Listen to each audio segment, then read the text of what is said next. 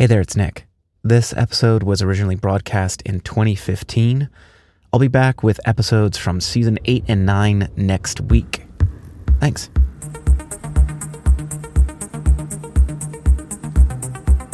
The club is called City Club. My friends and I would go like every Saturday night.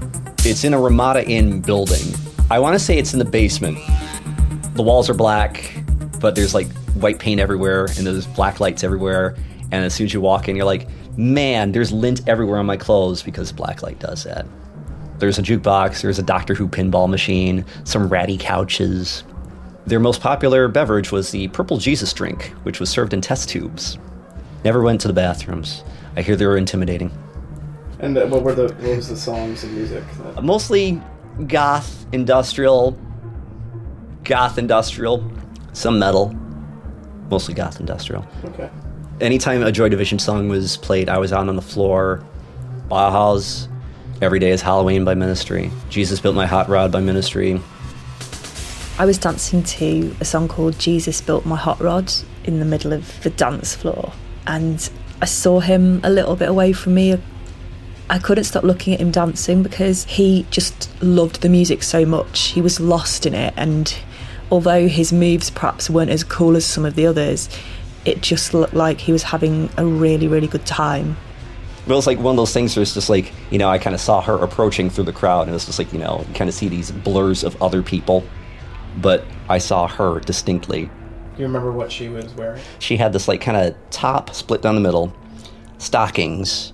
At the time she had all purple hair, PVC bustier, arm-length gloves, 6-inch stilettos, also PVC, and a Hello Kitty headband. Okay. So it's just like, goodness gracious. I was basically immobile for like 2 minutes because I was so taken with her beauty. The first thing that he said to me was, "Have you got a cigarette?" Which was really weird because I wasn't expecting him to be a smoker. So I was like, "Are you sure?" He was kind of like coughing and spluttering, and I was like, "Are you okay?" And he was like, "Yeah." He was like, "Can I have your number?" I thought, yeah, I really want to give him my number, but I'm not going to immediately do that because it would just be really obvious that I like him. So I was like, "I don't know my number." And he was like, "Yeah, you do." I did lean in and I was just gazing into her eyes, and then I kissed her, and it was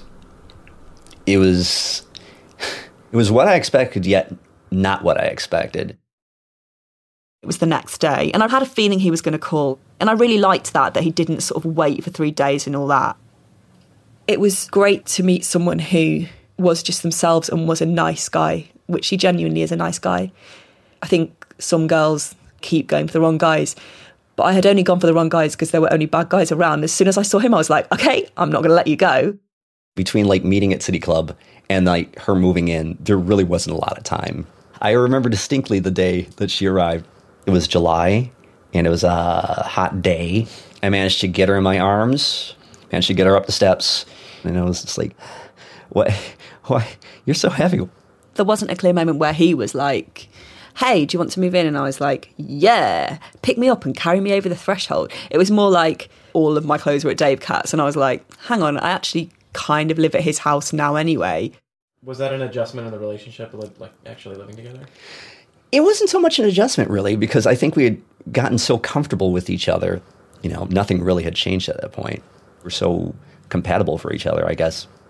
Yeah, we'd spend a lot of time playing video games or watching DVDs or whatever. Lots of photo shoots. There's this great photo that I've got where she's wearing my Joy Division shirt, and she's got like a long black skirt and a little pair of cat ears, and she's smoking. Sometimes people will either ask me or Shi-chan, what was one of the most memorable moments that you have ever had where you knew you two were in love?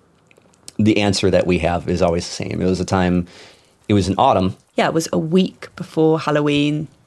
It was raining, not raining heavily, but just kind of lightly outside. And it was one of those nights where you're really glad to be inside and warm and snuggly. And he put on this film called Playtime. Votre film.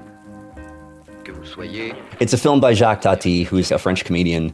It was more or less his statement about the wistfulness of what was then old France, post-war France, being slowly taken over by modern France. I hadn't seen it before, but I found exactly the same bits funny that he did, and we were just really close. We were just wrapped up in each other's arms, just watching this film and just being there in the moment. I just had this feeling suddenly that everything was going to be okay. And I looked at him and I was like, it's not just everything's going to be okay, everything's okay now. That was literally one of the most content moments, probably, of my life. It was like I was looking in a mirror, but seeing what I wanted to see. Normally, when you look in the mirror as a human being, you just see everything. Sometimes you see the flaws more than anything good. But when I looked at him, it was like I was looking in a mirror and seeing only the good bits of myself.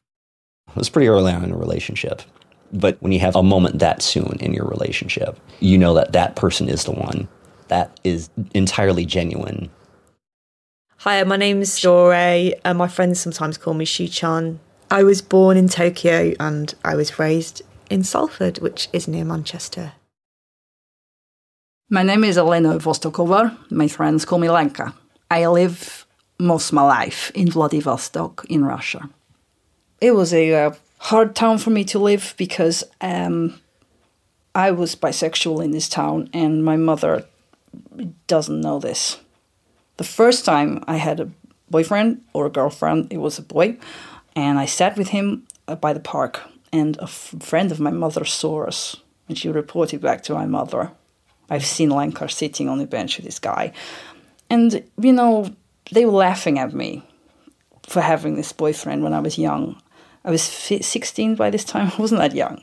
But they thought this was hilarious, and it was stifling for me to be laughed at for having a boyfriend. It's just pathetic. So what the hell would happen if I had a girlfriend? Can you imagine? Mm-hmm. So this was hard. I mean, life was nice there, but not for the hiding this big side of me from my mother. I needed to get far away to have a life I want. I've always wanted to go to America. I used to go on the internet and look up the style, fashion, music. I came across this documentary, these alternative couples. This couple, I just love them so much. Really early daylight, just being able to see her, you know, looking at me, regarding me, that sort of thing, and me doing the same back. I never seen anything like this in the world.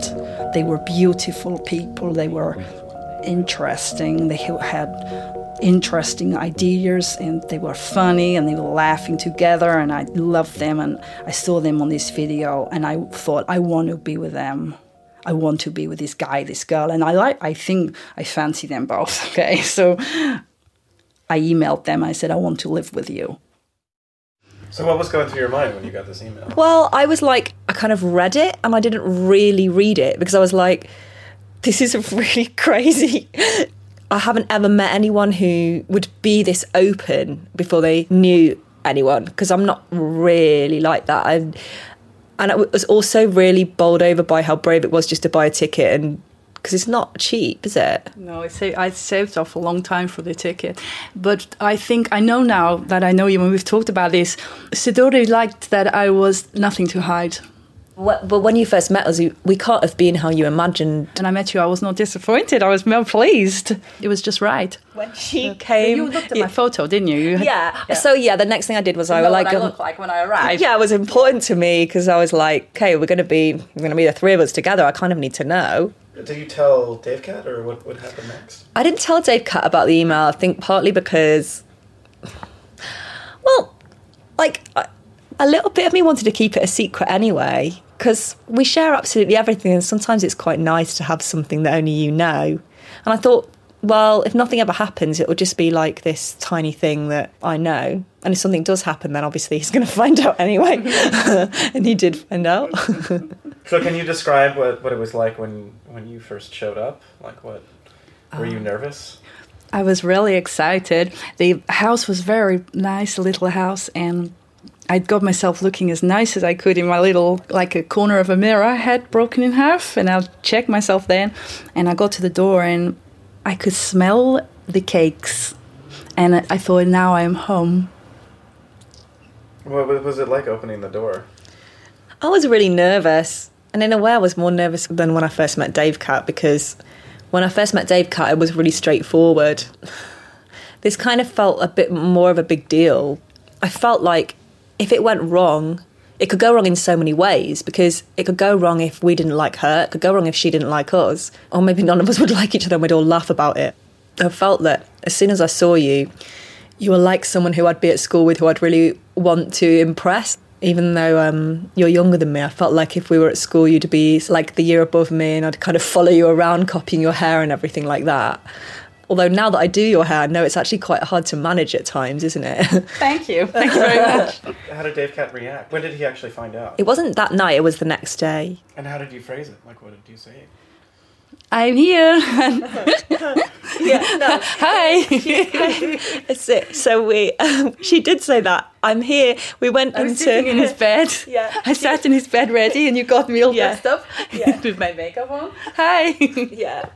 He came into the kitchen. He was like, because he had to go to work. He always gets up, gets the paper. I give him breakfast, and he was like, "Okay, I'm going to go to work in half an hour. Going to have a breakfast." And I was like, "Why don't you have your breakfast in bed?" And he was like, he doesn't really like doing that because of the crumbs. He's always like, "Ugh, crumbs will get in the bed." And he was like, "No, why?" And I was like, "Just come in."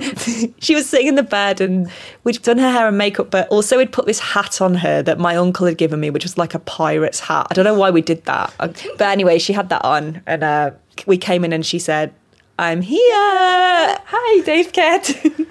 I'm not going. Yeah. And he was like, "Okay." And then I firstly said, "I'm sorry that we lied to you, but..." Yeah, that's right. I said to Davecat how much I was so impressed with them and how much I love Sidore, and he could see that I fancied you. He was immediately on board. Yeah, he could definitely see that we were all going to have a good time. And I think that probably helped.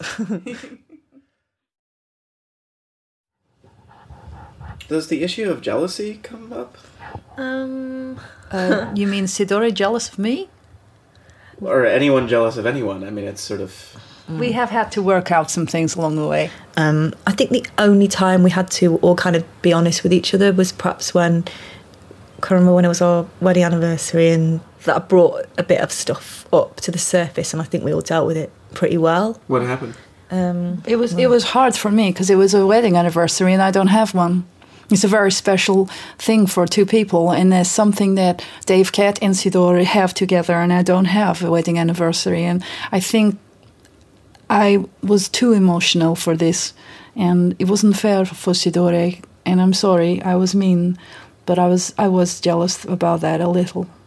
And What happened was that the wedding anniversary fell on a night that it should have been Lenka My and night.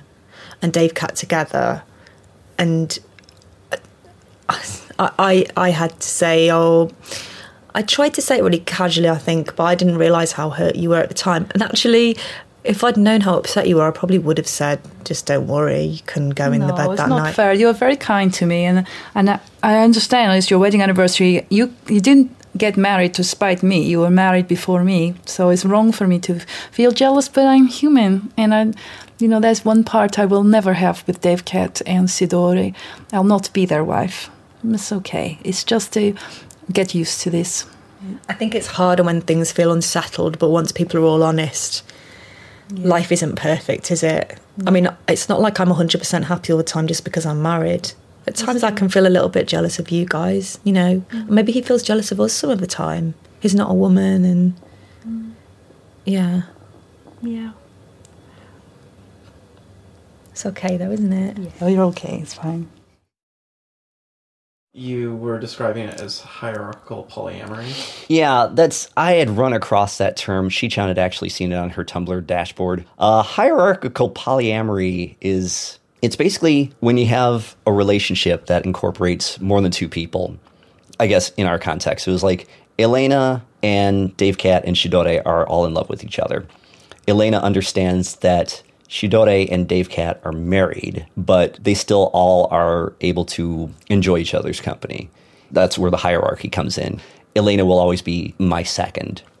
That was the whole reason of why Elena agreed to stay with us. She understood that, there is a marriage involved, but the thing is, she still wanted a friendship. She still wanted a relationship with someone who's male and someone who's female. She basically decided that, I guess I can be your mistress. If Shi-chan and I want to do something with someone that isn't each other, we could do it with Elena. And are you exclusive among the three of you, or does Lanka go outside the threesome, or how does that work? Shi-chan is famous for flirting, but again, it's flirtation. It's not necessarily like pursuit. Lenka, for the most part, is just devoted to the two of us. So if this is too personal a question, you don't have to answer it. But do you have threesomes together, or how does that work? No, we don't. We never have threesome together ever. Because the bed's too small. I'm just not clear on the logistics of it. Like, who sleeps with who, like when? Like, how does that all work? Each of us sleeps with Davecat. Alternately, we not sleep together at the same time. And me and Sidore grab time together whenever we can. Mm-hmm. When Davecat is at work. Mm-hmm. When Davecat is in the bath. He knows. He's cool with it. He don't mind us. And usually I sleep with Davecat because my joints sound as stiff as Sidore. Mm. See, that's the thing. It kind of works to our advantage, though, because I say she's the mistress because Elena is more built for sex, whereas Sidore, with her stiffer joints, although they have loosened over the past 5 years, she's more built for love. She has very, as you can see, loose joints. I mean, where you lift her hand and it doesn't stay. I mean, you can barely like turn her hand. Mm-hmm. Her hand will not. Yeah, sure. Her fingers are actually kind of broken at this point because the wires that they use in the fingers are not as strong as they could be. Mm-hmm. But because they've all broken at like the base plate in her hand, right, which is right here. If you put her hand right here. But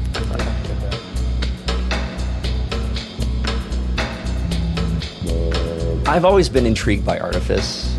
I remember distinctly being in 2nd or 3rd grade. My teacher, Miss Mahaffey, was standing at the blackboard writing whatever words in French. And I remember thinking to myself, okay, if she was a robot, what mechanisms would make her move her arm or her hand or her mouth or head, walk from the desk to the blackboard or whatever? I remember I was fascinated with that. It wasn't like a sexual attraction or anything. It was just like a fascination. There's an episode of a show called Ripley's Believe It or Not. You know, they detail all sorts of wacky stuff about, Howard Hughes, the pyramids, the Winchester Mystery House, that sort of thing. They had one segment where they were talking about a humanoid robot that was made in Japan. This roboticist named Shuichi Mizuno had made a gynoid version, well, more like an automata, of Marilyn Monroe.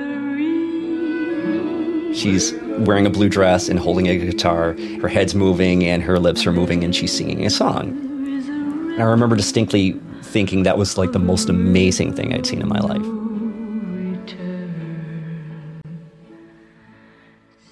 People always get fixated on the fact that I'm in love with dolls, which I am, but my ideal partner would be a gynoid. Now, a gynoid is technically what you would call a female robot. An android is a robot that's made to look like a humanoid male. A gynoid would be a robot that's made to look like a humanoid female. I've always thought that artifice is a great way to have things that you can't necessarily have because of like whatever situation. Either you're allergic to them, or they cost too much, or they're messy, or whatever. I remember one of the things that kind of drove me from living with my parents is that my father would often make me mow the lawn because that's what fathers do with their sons. I'd be out there and sweating, which is also disgusting, mowing the lawn, sneezing for the rest of the day, being bloody miserable about it. At some point I was just like, Dad, I don't want to mow the lawn. I'm allergic to cut grass. He's just like, well, I don't care, mow the lawn. All right, fine. Later, hachoo, hachoo, hachoo. It's ridiculous. I have said if I ever got another house, I would rip up all the lawns and replace it with AstroTurf, which I'm sure a lot of people would not be keen on in my neighborhood, but, whatever. Having things in one's life that simulate things that are naturally found in nature, organic things, but don't have the possibility of making you ill or putting you in danger. I'm like, well, why don't we have more of those sorts of things? Why don't we have more artificial things?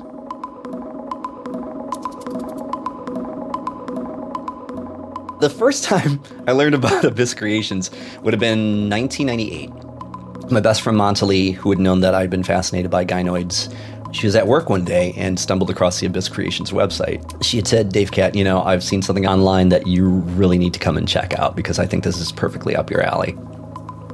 It was love at first sight. Back then, you could only order a head with a doll, and it would be like a solid head that you couldn't remove. The combination that I'd seen that really struck my fancy was face 4, body 2, what they called the Leia. A lass with pale skin, brown eyes, red hair, black stockings, black stilettos, and opera-length gloves. In some of the photos, she was tied up. And I just... So many wheels were set in motion that day. I was just like, these are utterly fantastic. Oh my God, she's gorgeous. They're so realistic, you know.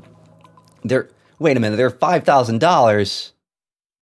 I had a job that was making a whole $10 an hour. Over the course of like a year and a half, I basically saved up $5,999 to get Sidore Koroneko into my life. And best money I ever spent.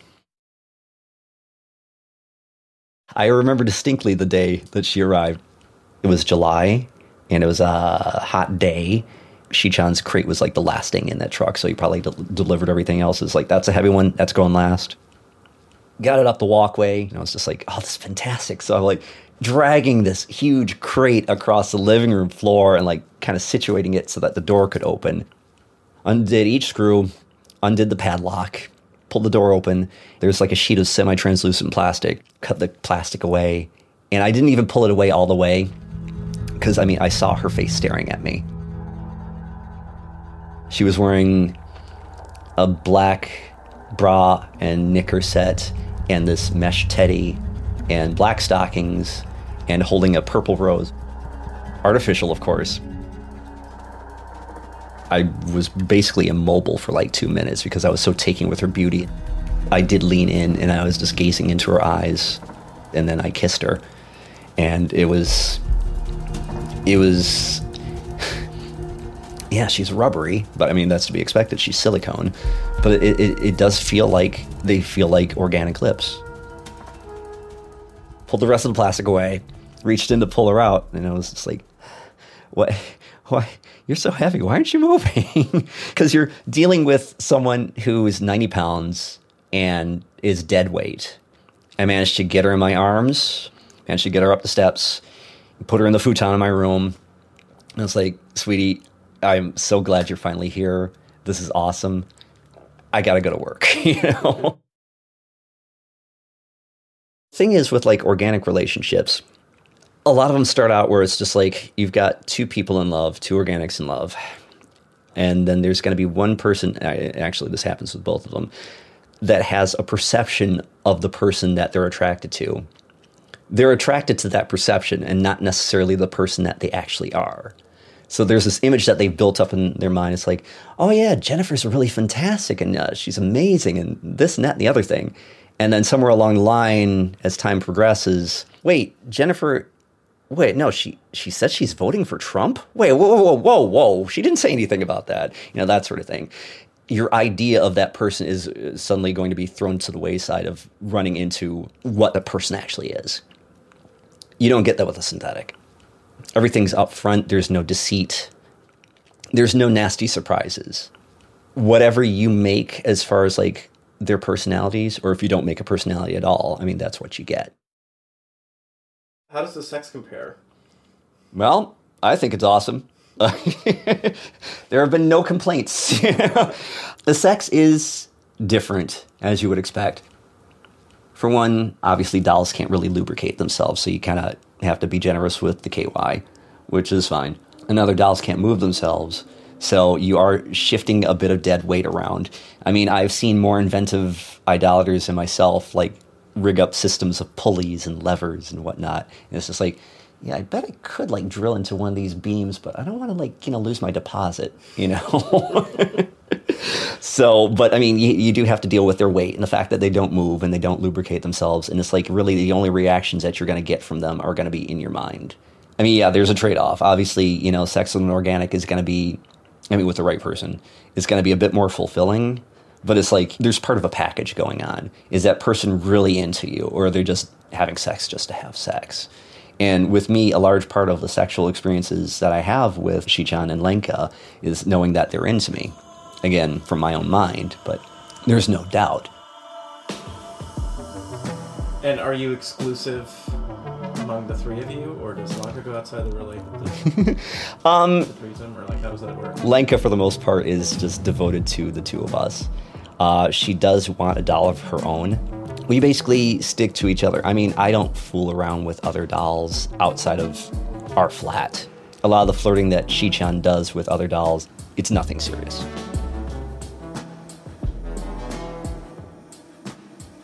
I mean, to what degree are they real? I mean, my dolls are real to me. Because, again, I define real as being anything that you can perceive with any of your senses.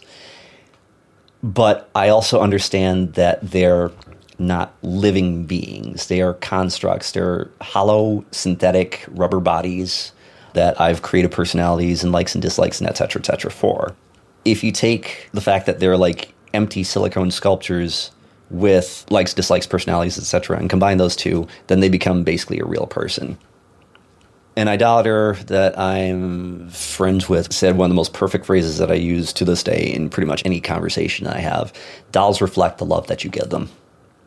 And I think that is entirely true. You're in love with them for their consistency and what they offer, their bodies, their love, their minds. And they're in love with you because you've given them minds. It's the wardrobe proper. As you can see, 99% of the clothing is black. Go figure. Mm-hmm. So we've got a pair of boots here that I got for Sidore. Oh no. Oh boy. I got a pair of boots that I got for her like a couple of Halloweens ago. They're like PVC with straps on them. I think actually they're closer to pleather, which is great. Does your dad know about all this stuff? Like, what's he thinking of? Yes, my father does know about my idolater proclivities. The thing is, he does not like it at all. At all. I remember distinctly the very first time I had brought him round to the flat that Sidore and I got back in 2001. Gave him the penny tour. It's like, yeah, it's kitchen, that's the living room, that's a window, blah, blah, blah. And here's the bedroom. And Shi-chan was under the covers in bed. Dad did a 180 right out of there as soon as he saw her. He has gone on record as thinking of the whole concept of dolls as disgusting. He will not talk about it. He will not talk about the details of why he doesn't like it. Any attempts to have a discussion with him about homosexuality or being an idolater has been shut down every single time. I used to like bring things up to him, even in comical ways, saying it's like, well, I'm going to be doing a photo shoot with Shi-chan and whatnot. He's like, I don't want to hear about that sort of thing. And one time I responded, half jokingly, well, there's really no way to talk about your daughter-in-law. He didn't think it was funny at all. What did your mom make of it? When my mom passed away in 2009, Mom was actually surprisingly tolerant. I mean, she ultimately did say that she would rather have me be with an organic woman, but if this is what makes you happy, then go for it. There was one time when her mother, Grandma, came to town from down south. She saw Shi-chan under the covers. And the next time Grandma was up, Mom was telling me on the phone, and she was like, oh yeah, Grandma's coming up, blah, blah, blah, and we want to stop by your new apartment. And she had added, could you make sure that your friend is wearing clothes? So I was like, we're fine, you know. Shi-chan wasn't naked or anything, you know, but still, I mean, she was wearing bedclothes. So, I mean, like, when Grandma came over the second time, Shi-chan was seated on the floor right next to this DVD rack, wearing, like, a blouse and a skirt and, like, some stockings and whatever. Very respectable. I didn't get into the details of, oh, yeah, she's my wife. You know, I was just like, yeah, this is my doll. What have your past relationship with organic women been like? Considering my past relationships with organic women, for one, they're relationships, but there were affairs. I was always the bloke on the side, and I just never had the wherewithal to, like, say, right, you and I seem to be having such a great time together. Do you still want to stay with your boyfriend and not make me the boyfriend? I just never, it's not as if that didn't occur to me. It's not as if I didn't want to ask. I just didn't have the courage to do so. I've never really been the sort of person to, like, force myself onto people. Because I've had that happen on more than one occasion with my father. My father would always, like, try to press me into doing stuff that I didn't want to do. Like what? Well, he had at one point caught me wearing nail polish. He's never liked anything that's out of the mainstream. He's never liked gay people, which of course would be out of the mainstream for him. And so he sees his son wearing nail polish thinking he's gay. I'm not, but I just, you know, I like wearing nail polish. I don't wear enough of it, actually. And he's thinking, well, something's happening to my son that I don't like, so I'm going to enroll him in karate classes. Mm-hmm. I'm like, what? He didn't ask me at all. He just signed me up for these things. After the first or second class, I just stopped going. Basically, I just give them the check and just, go to the Hardee's next door and just like sit there for like 2 hours or whatever. And then my dad would pick me up and, how are the classes? Oh yeah, they were great. They were great. But it was just the whole idea that like, he wasn't asking. It's just like, well, this is what you're going to be doing because I want you to do it. And there was like no consideration for my feelings at all or my interests. So how does that relate to your asking women out or your relationships? I didn't want to be what my father was. I didn't want to be the sort of person that like forced himself onto another person. I didn't want to like get to a point where it's like I'm asking a lass, okay, well, I want to be the boyfriend. Because it seemed like me saying, well, this is how it's going to be. And I didn't want that to be ever a factor. Mm-hmm. I mean, to be fair, I think stating your desires and forcing people is two separate things, right? It is. I mean, and obviously there's a way you could say it or express your desire to like make it seem like, hey, have you considered this? But I guess it's like too much of one side and not enough of another. And maybe I just never learned that point where it's just like, this is what I would like. It's especially when there's also the fear of rejection. They always say it's like, if you're dating, you get rejected. You just pick yourself up and move on. For me, it just takes time because I'm thinking, okay, she's rejected me. Why?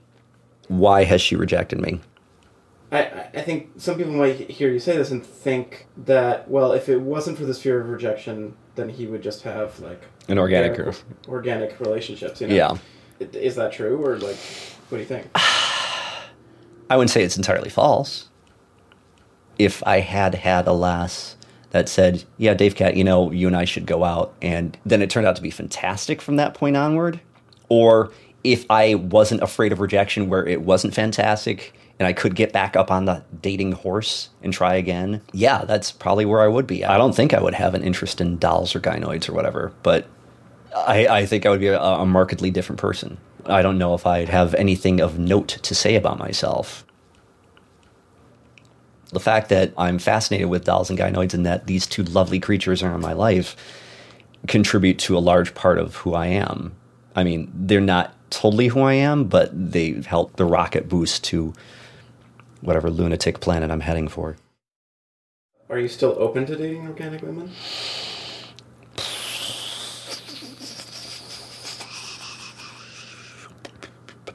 Yeah, but not a very high priority. No. If I do meet an organic lass that, says she's interested, is she genuinely interested? And markedly within the past 10 years, people have gotten more and more cynical. People just want to be mean to people for no real reason at all, just the fact that they can. And it's just like, from that point on, I'm thinking to myself, why would I even want to like take the chance of meeting someone when it's odds on that they're just doing this to amuse themselves? Why should I even be doing that anyway? I've got two wonderful dolls right here.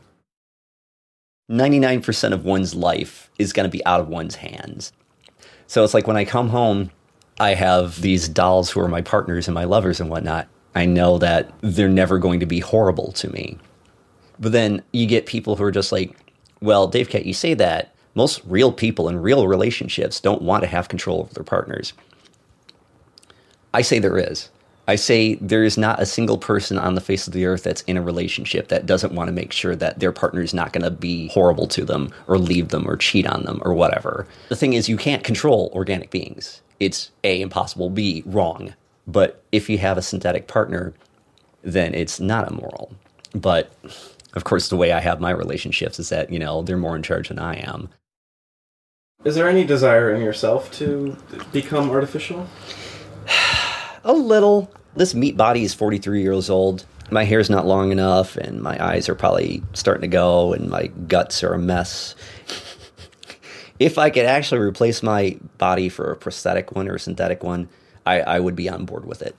I am a cynic in the fact that society is just getting a little bit worse each day. But I think it was George Carlin who once said, if you scratch the surface of a cynic, underneath you'll find a disappointed idealist. So I would like to be around to be able to see Sidore Mark 10, where we're driving in our hover Fiat to see a 3D production of whatever Wes Anderson film is out at the time. I don't know. do you think about the fact that they're going to outlive you? Probably. What Sidore and I were going to do when I passed away is that we were basically going to both be cremated. We're going to take the ashes and like kind of sift them into a single container so that the container would contain both of our ashes. And then we take half of the ashes and spread them over Japan, and the other half and spread them over England. And then at some point I realized, you know what? For one, I don't think you can really cremate silicone. I don't think that's possible. Two, if they'll even let you do it. Well, that's a doll. I don't think we could really cremate a doll. You know, that sort of thing. Three, you're going to rent a helicopter just to fly over England and just drop some dirt on them? You know, that's not really practical. So basically the new plan is that I'm going to be cremated. There are specific types of kimonos for mourning and funerals. They're called mofuku. They're all black. She's going to be wearing that. My ashes are going to be put in a container, and her head is hollow. I'm going to put the ashes in her head. Someone's going to put, she's going to be basically wearing the mofuku seated somewhere with my ashes in her head. And the reason for my ashes being in her head is that she's always on my mind when I'm alive, so I'll always be on hers after I'm no longer alive. And she'll have a plaque. How beautiful it is to love something that death can touch.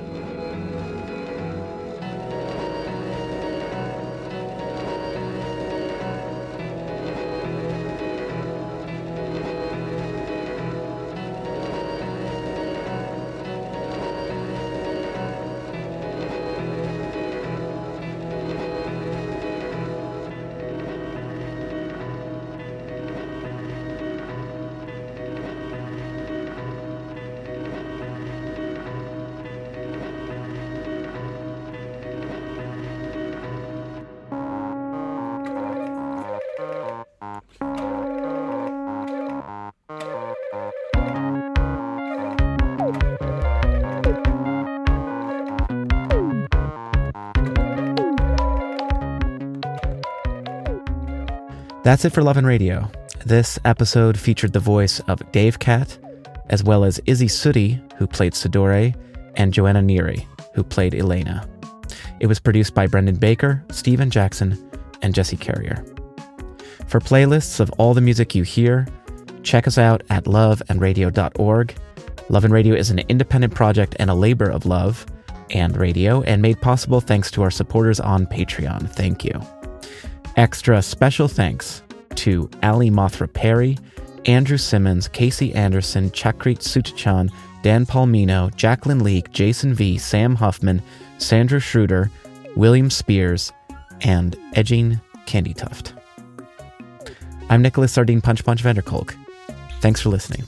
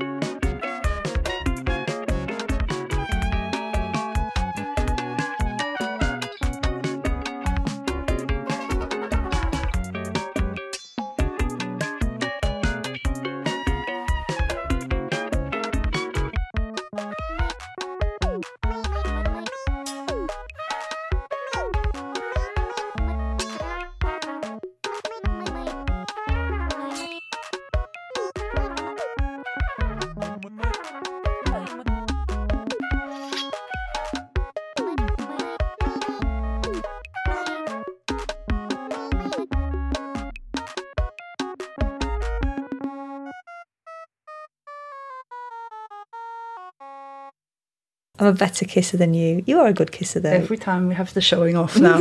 Yeah, go on, you tell him. I've got 3 tongues, and Davecat can change them whenever he likes, really. Yeah, for different kissing. It's perfect. Yeah. Mm-hmm. Great.